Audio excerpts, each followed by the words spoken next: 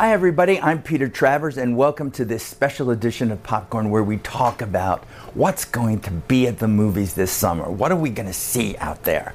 There's over 130 movies and I don't have time to talk about all of them, so I'm going to talk about the ones that I think you should know about and that you should see. You know, in Hollywood, arithmetic, summer, which by the calendar begins on June 21st, began on April 27th when Avengers Infinity War opened. And that's just the way Hollywood does its financing. In other words, the first movie that's a mega hit is the beginning of summer. So every other movie I'm going to talk about has to try to match Avengers Infinity War, which has not only the biggest opening at $250 million of any movie in history, it is already approaching $1 billion at the box office worldwide. Can anything beat it? You know, last week, Deadpool 2 came out and said, I'm going to give it a shot. And me personally, I love Ryan Reynolds and what he does with Deadpool because he kind of takes a smack at any self-serious kind of figure. It is so great to see him promote the movie for an audience that seemed to have loved Devil Wears Prada or 27 Dresses. He's always doing this. You could see him now on Celine Dion's video, basically photobombing her and dancing across the stage while she's singing. This is the attitude that I love because I'm a kind of a twisted guy. But to me, when summer movies begin, it is the Memorial Day weekend, which is just about to approach us. And that movie is Solo, a Star Wars story with Alden Ehrenreich, who, if you're like me, loved him doing comedy in Hail Caesar. He is playing the young Han Solo, which means the young Harrison Ford. What is he going to do? How is he going to do that? There's a lot of drama behind the scenes on Solo, a Star Wars story, because the directors, Phil Lord and Christopher Miller, who did the Lego movie, they got fired 3/4 of the way through, and Ron Howard was brought in to finish the movie and do reshoots. So what does that mean? Is it a mess, or is it basically just going to spark and make everyone see it? I'm talking to you personally now, people. Are you going to miss a Star Wars movie no matter what was going on behind the scenes? I don't think so. So that's a biggie. Following that, we have Jurassic World. And you know, this one is Jurassic World Fallen Kingdom. Chris Pratt is back. Dinosaurs are everywhere. But remember, they opened the island before. Now they're not. The dinosaurs get out, a raptor gets out, and are confined to an estate. So we're going to see things where these creatures actually have a roof over their head and are going to kill us. Again, irresistible. When you hear me talk about these movies, you're hearing nothing but sequels and prequels and rehashes. Why is that? Because what sells in the summer is something we already know about. Originality is not the big thing, and nobody really cares. They're just happy about it.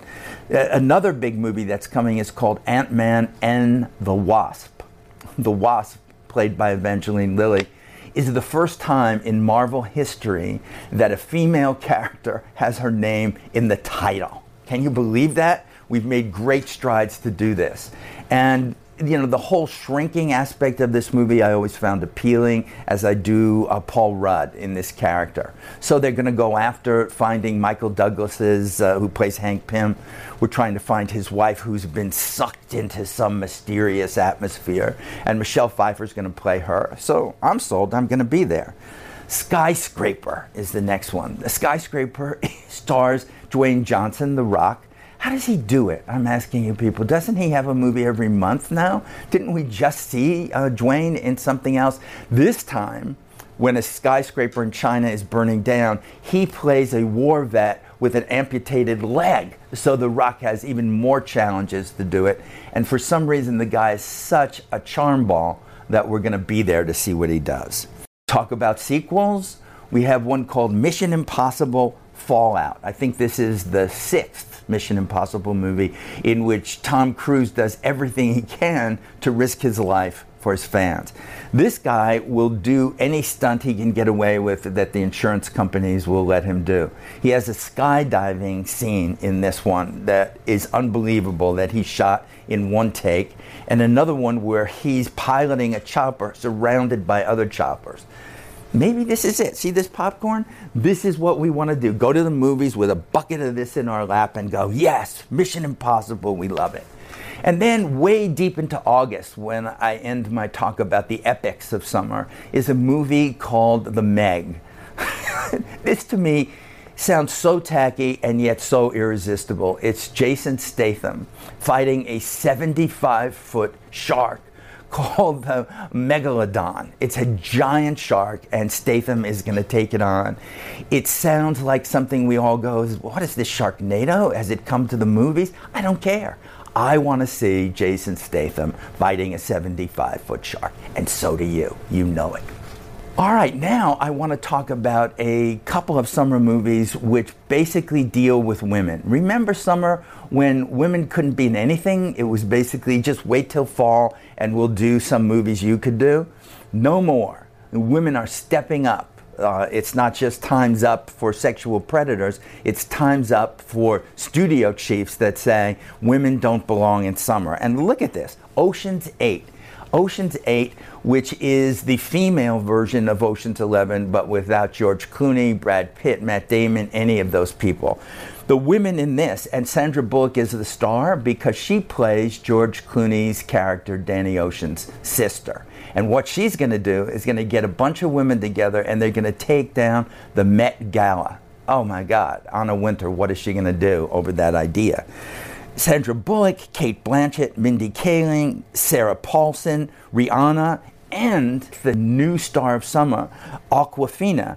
This is the name to watch. But I'm going to watch them just take on the Met Gala and steal that diamond necklace off of Anne Hathaway and just get away with murder because I want to. Then there's The Incredibles 2. Now, The Incredibles to me was one of the great Pixar animated movies of all time.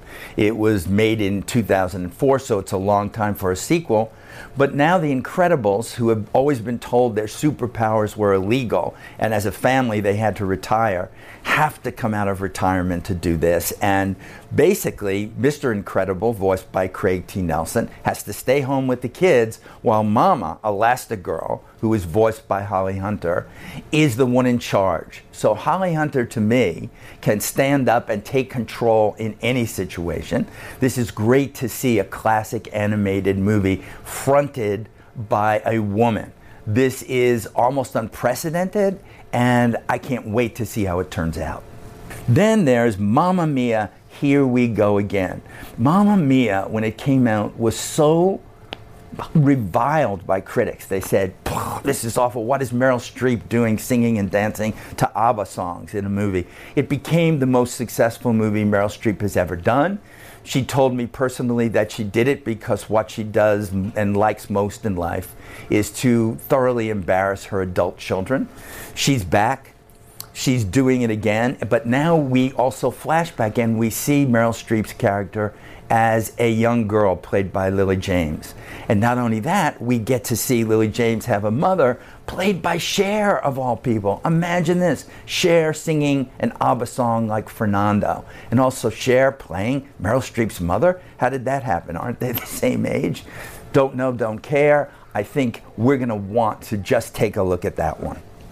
And then The Spy Who Dumped Me. The Spy Who Dumped Me has in what I would call the MVP of any summer movie. That's Kate McKinnon, just as she's the most valuable player on Saturday Night Live. She's here with Mila Kunis. It's a spy movie. It's all there for the fun of it.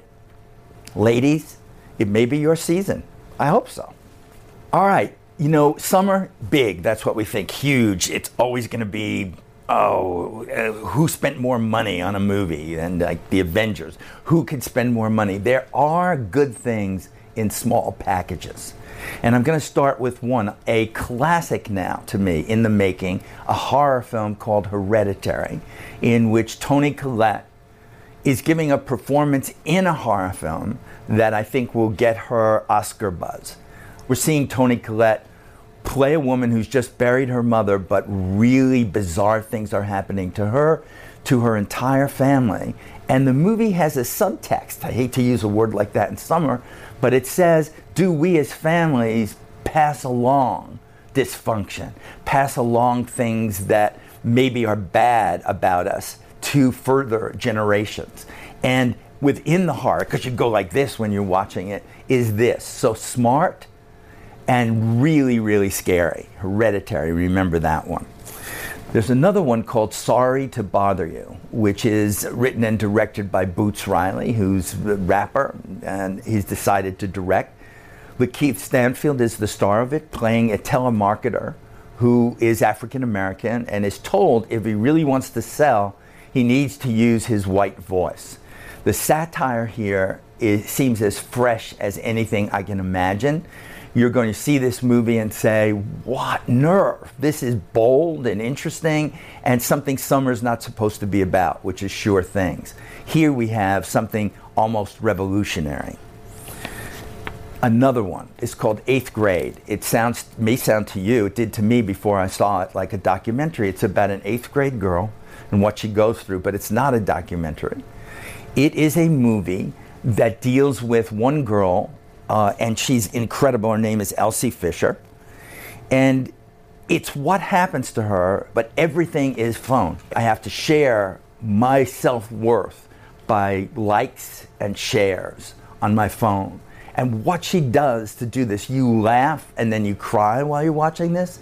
It is the work of a writer-director, very young, called Bo Burnham, who is a YouTube star. He's a comedian and a musician. And he has gotten in, a guy, has gotten inside the head of a 13-year-old girl in ways I have never seen in any kind of movie before. If this isn't a major contender at next year's Oscars, I'll be really, really surprised. So write that one down, 8th grade. It's terrific. Then we have Black Klansman. Black Klansman, a Spike Lee movie. Spike Lee is in and out a lot with movies. You love one, you don't love the other, you don't happen. But here, he's hit on a credible story. This, in 1978, true story, a guy named Ron Stallworth. He was a detective. He saw an ad in the paper from the Ku Klux Klan that was looking for new people to participate in the Klan and to do it. And even though he's African American, he answers the ad and they like how he sounds. They want him in, even though he has to hire somebody white to pretend who he is. John David Washington, who is the son of an actor called Denzel Washington, you may have heard of, is the star of this movie. I think the truth of it, the factualness of it, and taking it to what happened in 1978, to take the kind of racism that existed then and sadly still exists now, gives Spike Lee a chance to go back to his great period of Do the Right Thing. Very, very exciting about it. It's just the kind of movie that Spike Lee should be doing.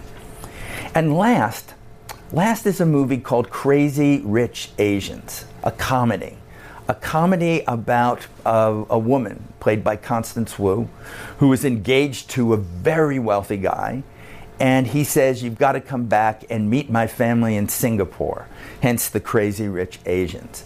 I'm going to say this right now. What we're talking about in this movie is the comedy sleeper of the summer. You haven't seen it. Nobody really knows much about it yet.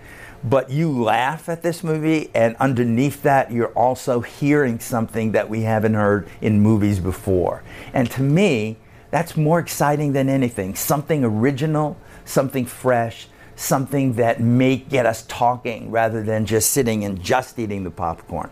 So it looks to me like summer 2018 has got a lot of stuff to interest us. I'm happy, and I hope you will be too.